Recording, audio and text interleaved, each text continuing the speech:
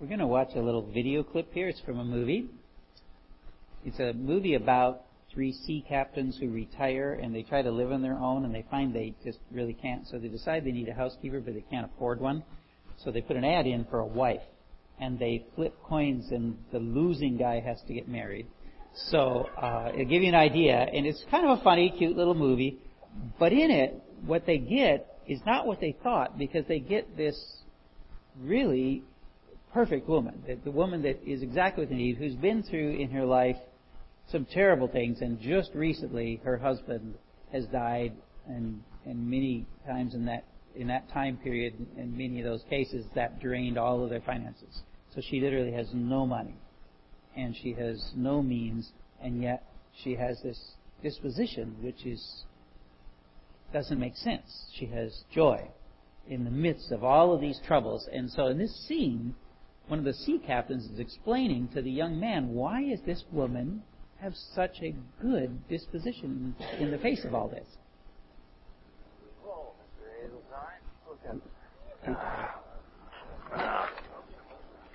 I just stopped by your house to inquire on Captain Bartlett. Mrs. Snow seems to have things quite in hand. She seems as though trouble doesn't trouble her at all. I judge she's seen enough of it, too. It's queer how trouble acts on folks. Sort of like hot weather. It spoils milk, but it sweetens apples. She's one of the sweetened kind. Afternoon, Melissa. Well, hello, Captain. What a spectacular afternoon we're having. She's the sweetening kind.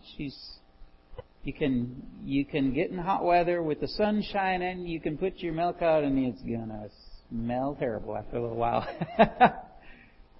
But you can watch an apple on the tree get sweet. It makes it better.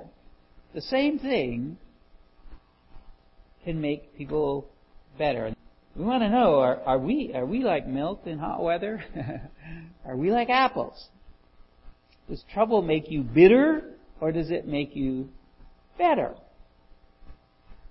I'm going to read something for you. I just want you to hear it. We're not going to put it on the screen this time. Where Jesus talks about trouble and joy. Words like sorrow, lament, weep. He uses all those words. Trouble. But he also keeps saying joy and rejoice. And so I want you to listen to how he puts those two against each other. I'll just read it for you. Truly, truly, I say to you, you will weep and lament, but the world will rejoice. You will be sorrowful, but your sorrow will turn to joy.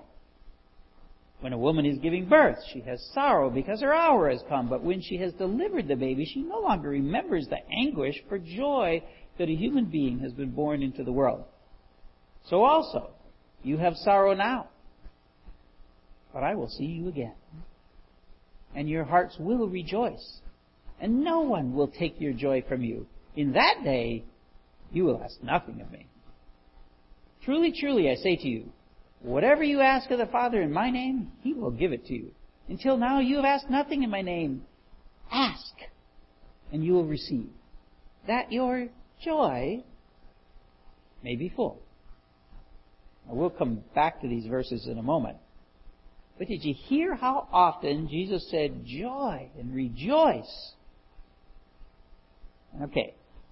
It's pretty easy to understand rejoicing when Jesus was walking the earth right there next to you, right? He's standing right there. John the Baptist is the perfect example of that. He says to some people, you yourselves bear me witness that I said, I am not the Christ, but I have been sent before him. The one who has the bride is the bridegroom. That's Jesus. The friend of the bridegroom, that's John, who stands and hears him, rejoices greatly at the bridegroom's voice. Therefore, this joy of mine is now complete. John was completely joyful. Why? Because he could hear Jesus' voice. That's it. He just wanted to hear Jesus' voice, and it was enough. And being near Jesus, that ought to bring us joy, shouldn't it? I mean, if we're truly His friends. And even Abraham, at the time Jesus was on the earth, even Abraham, already in heaven then, rejoiced in seeing him. Your father Abraham rejoiced that he would see my day. He saw it and was glad. A lot of people questioned him about that one. Abraham's dead. How can he rejoice? No, he's not dead. He just isn't here. And they kind of didn't understand it. So the disciples who walked with Jesus, they got it, right?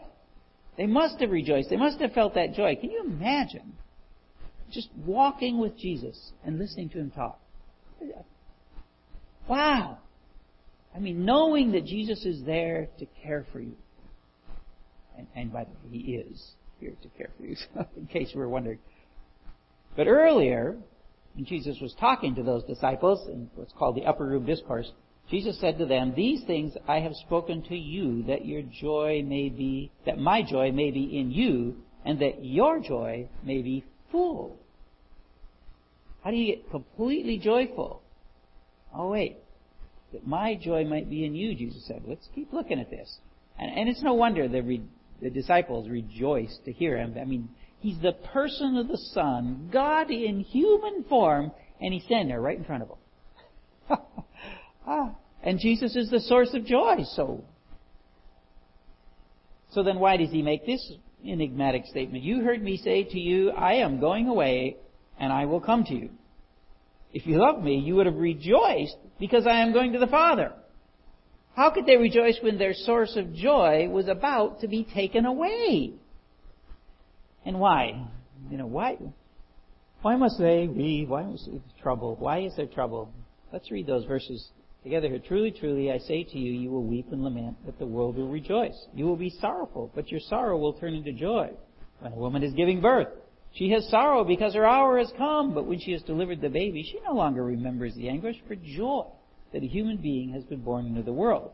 So also you will have sorrow now, but I will see you again, and your hearts will rejoice, and no one will take your joy from you. In that day you will ask nothing of me.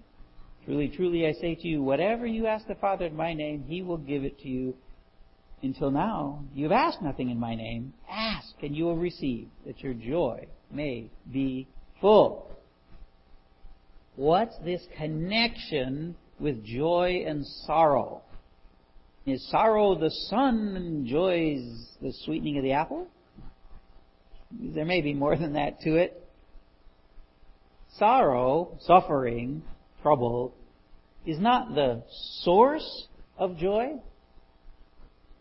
We know that the joy that Jesus has, that he has, is what makes it possible for us to have full joy. And the joy that Jesus has is shared by the Father and the Spirit. And when the Spirit then indwells us, we naturally have it too, right? But the fruit of the Spirit is love, joy, peace, patience, kindness, goodness, faithfulness, gentleness, self-control. One outworking of the Spirit's indwelling us is joy. But you kind of wonder, is this an order? I mean, does joy naturally follow love? And is peace an outgrowth of those? And can we then have patience, which will allow us to be kind and good in nature and faithful with gentleness, all of which allows us to exhibit self-control? Is that how that works? Or is love the overarching principle, and then joy and all the others are outgrowths of love? Is that the way it is? By the way, remember the biblical definition of love is not feelings. The biblical definition of love is the right things you do for people, from which grow feelings, of course. But that's what we're saying, is love, that doing of the good things we're to do. Does that produce joy in all the others? Is that how that works? Or maybe it's just, this whole statement is really just an expression of who God is, the nature of God. Maybe that's what that is. So I'll give you an answer, but just not today, because that's not part of our talk. So we're going to go on to something else. So we're not really asking why some people are like apples that grow sweeter in the sun. We're not asking that question. We're not wondering why some people turn to sour milk when some... That's not the point here. We want to know how trouble, sorrow, and suffering can possibly result in sweetness at all. How can this be? And I think the writer to the Hebrews will start us on our little journey today pretty well. Now, he's writing to the Jewish people of his time, the Hebrews, to help explain to them how Jesus fits into their understanding of God and their knowledge of Scriptures. And he writes this long thing about a number of Old Testament people who had great faith. People today call it the Hall of Fame of Faith. I mean, just this tremendous thing. All of them, by the way, had significant trouble, sorrow. All of them that he lists. By the way, there's exactly one woman in that list. We did an interesting study of her, one of our midweek soul food, we used to call it, our Bible study in the middle of the week. So someday you might want to look into that. But anyway, the writer of the Hebrew lists those whole group of people and all the things they went through and how that worked out to joy. And then he tells us why he mentions them. He says, therefore, since we are surrounded by so great a cloud of witnesses, let us also lay aside every weight and sin which clings so closely. And let us run with endurance the race that is set before us, looking to Jesus, the founder and perfecter of our faith, who for the joy that was set before him endured the cross, despising the shame, and is seated at the right hand of the throne of God. Jesus, in human form, is sitting at the right hand of the throne of God. He is in the position of authority over everything. In his human form, of course, it is divine form, he always was. So. But the point here is that Jesus could endure the suffering because he knew the joy that would follow. In fact, he could actually despise the shame and the suffering. And certainly, we should follow his example. Peter said, Beloved, do not be surprised at the fiery trial when it comes upon you to test you, as though something strange were happening to you. What did you think was going to happen? That's what he's saying. But rejoice insofar as you share Christ's suffering, that you may also rejoice and be glad when his glory is revealed. But is this all there is to it? And let's not misunderstand. Imitating Jesus, imitating Christ, that's always enough. That's enough reason right there. Just do it because he did it. You're okay. You don't need any more than that. But I think God had more in mind than that. I don't think he'd let us go through trouble if it was not good for us. In other words, that there are benefits to going through trouble. Now, the simplest benefit, Paul points out to the Corinthian church. By the way, the Corinthian church is the one with the trouble, and so he's bringing this illustration of the other churches in so they can understand the right things. So maybe we're more like the Corinthians, maybe we're more like the other ones. Well, you can decide. We want you to know, brothers, about the grace of God that has been given among the churches of Macedonia. For in a severe test of affliction, their abundance of joy and their extreme poverty have overflowed in a wealth of generosity in their part. For they gave according to their means, as I can testify, and beyond their means, of their own accord. The joy with their extreme poverty went together, and the Macedonians were able to give this gift that they were giving to the church in Jerusalem, which was in severe trouble due to droughts. There's a lot of history if you ever want to study it. And Paul uses them as an example to the Corinthian church, saying, come on, guys, look. This is joy. They gave when it was tough. Because, you know that truth? The more something's worth, the more it costs. You get what you pay for. It's just the truth. But the more you pay for something, the more valuable it is to you. Sacrificial giving, like the Macedonian churches did, giving out of their trouble, results in joy. And much greater joy than easy giving ever could have. If they were rich and they'd give you, no big deal. But they were poor. Well, since I don't have all my notes, I can do more side notes. You may regret me not writing out my sermons all the way in the future. But anyway, time being what it is. Mother Teresa one time, who had a lot of theological issues, yes, but she really did believe and she really tried to serve God. And she had a man come to her one time And by the way, she had a room with a bed and a table and a chair and a lamp. That was it. That was where she lived. And so she would sit at her little table, and somebody would come and they would bring a chair in for people who wanted to meet with her. And this rich businessman came in, and like many Roman Catholics, he figured he needed to buy his salvation, I guess. So he came in, and he set down a briefcase and opened it up and said, "I brought this to you." And she says, "Thank you, but no thank you." An entire briefcase full of cash. "Thank you, but no thank you." And she sent him on his way. And he was like, why aren't you taking this? And she said, "It didn't cost you anything. And there's no point in my taking a gift that doesn't cost you anything because it doesn't do you any good." And she did. She never took the money. She got it right. She was right in that. It didn't cost him anything. He wasn't doing it for the right reasons. And he wouldn't have gotten anything for it. And giving is more than money. Give yourself your time, your care. But giving, the truth is though, but giving in the midst of trouble isn't quite the same as benefiting from suffering and sorrow. In other words, we want to say it this way.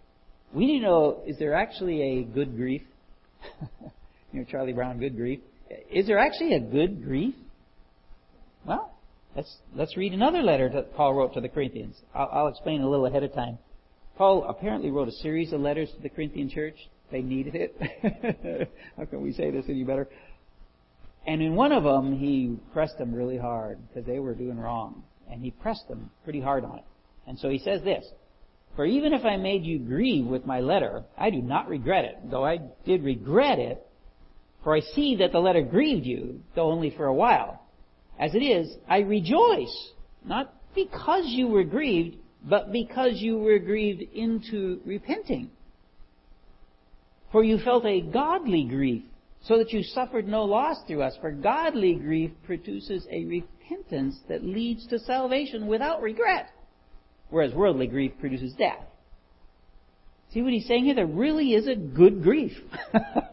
Well, there's godly grief that produces good. Should we say it that way? That's probably better. Godly grieving will lead us to repentance. And we should rejoice when someone suffers godly grief. Especially if it's us. Remember last week, John's statement, pray for people who commit a sin not leading to death, but don't even think about praying for somebody that's committing a sin leading into death. Don't pray for life for them. I wonder if this is related to that. I'll just leave you with that too. I didn't explain that scripture last time either, so But it's great that we can be brought to repentance by trouble.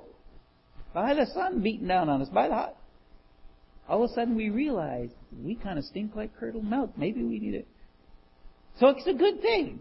We can have joy from that. But what about when we're doing right and we suffer? And the scripture has a lot to say about this. But let's join James and wonder, can we count it all joy, my brothers, when you meet trials of various kinds? For you know that the testing of your faith produces steadfastness.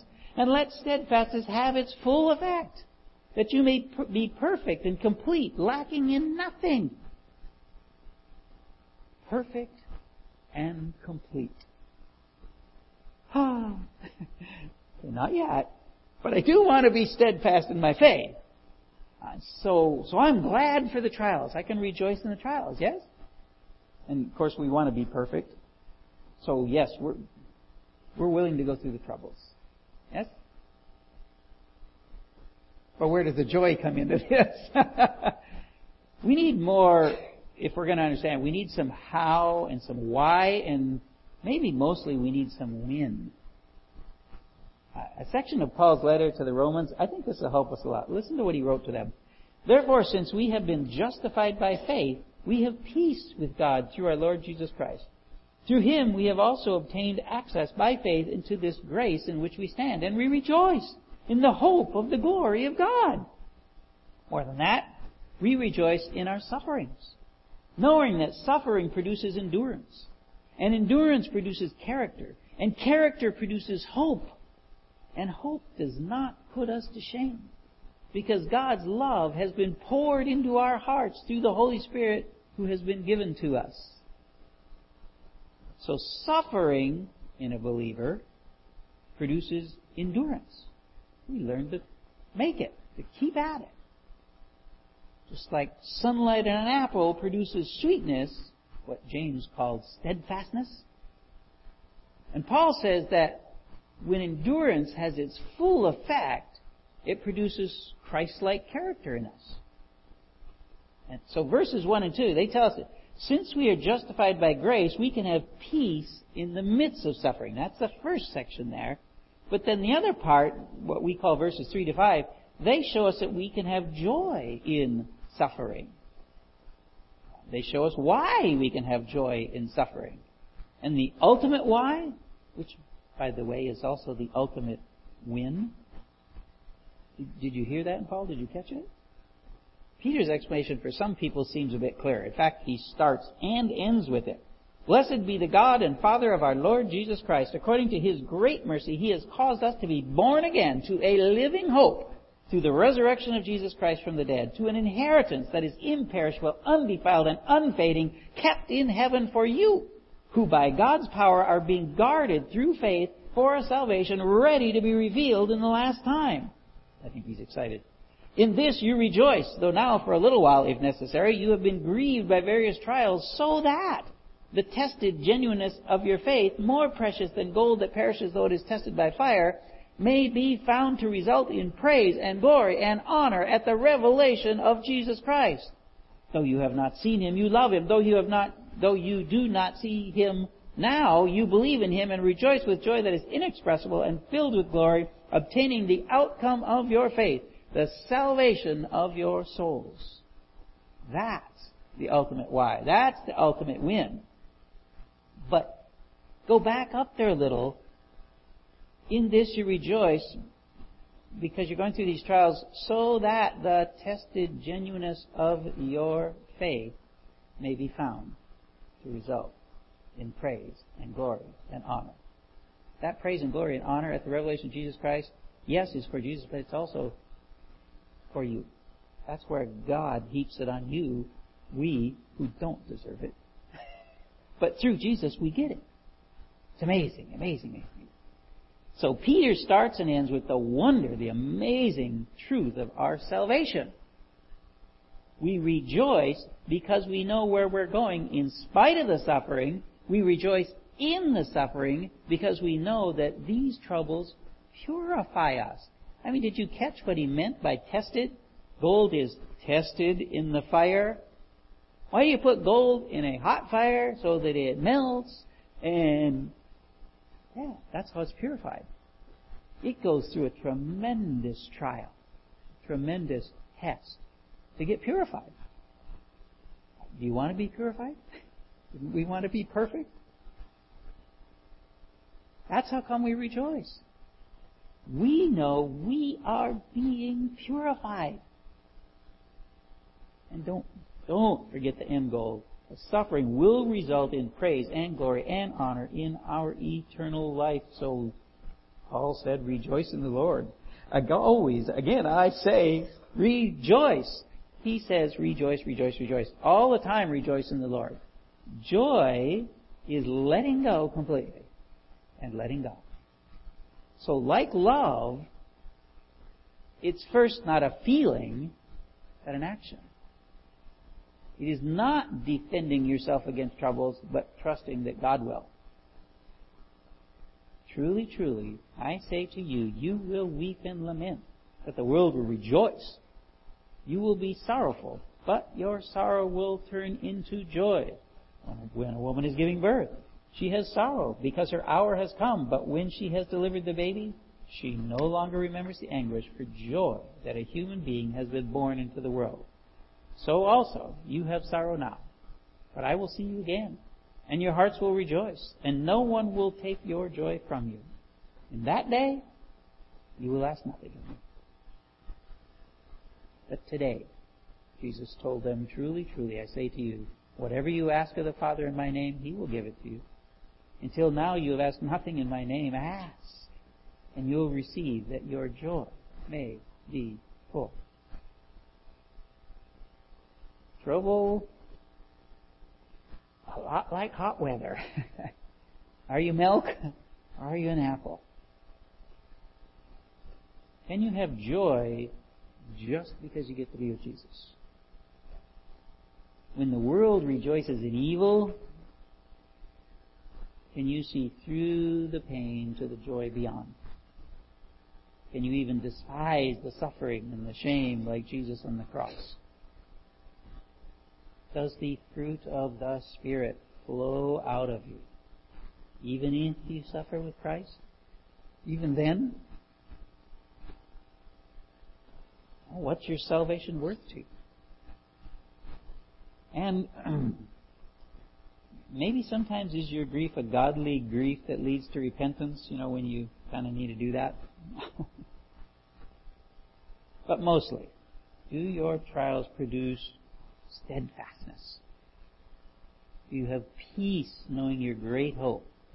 Suffering to endurance, endurance to godly character to an assurance of our eternal hope. Joy. Born again to a living hope through the resurrection of Jesus, to our resurrection, when Jesus is revealed in all His glory. So ask when there are troubles, and you will receive, that your joy may be full. Father, thank you. Joy is such an amazing thought that you could give us joy and we can exhibit it in the middle of horrible circumstances sometimes, and the examples that you gave us in the Scripture, the Old Testament ones that the Hebrew writers wrote, but also the examples of the people that wrote the New Testament. Paul's writing to Timothy in his second letter to Timothy. He was going to die, and yet the joy in his voice is unmistakable. Don't know if we could ever be a Paul. Don't know if we could rejoice like Peter and John did when they were beat for Jesus because they just thought it was so amazing they could suffer a little bit like Jesus did. I don't know if we're that far along in our path, but I ask that you help us to see the joy in the middle of the worst things that happen. And the troubles seem, don't just seem, they are more than we can manage. When we need your help, whether it's through another one of your children or someone else or through you directly, we need you. Help us to nevertheless see the joy and endure the suffering, knowing what it does for us, how it purifies us. Thank you that we have a chance to be purified and that you care for us so much that you will orchestrate everything in our lives to bring us to that point. And one day, when you bring us home, we will truly be 100% and thoroughly and absolutely purified for you, and our joy will never, ever end. Thank you, Father. In Jesus' name we pray. Amen.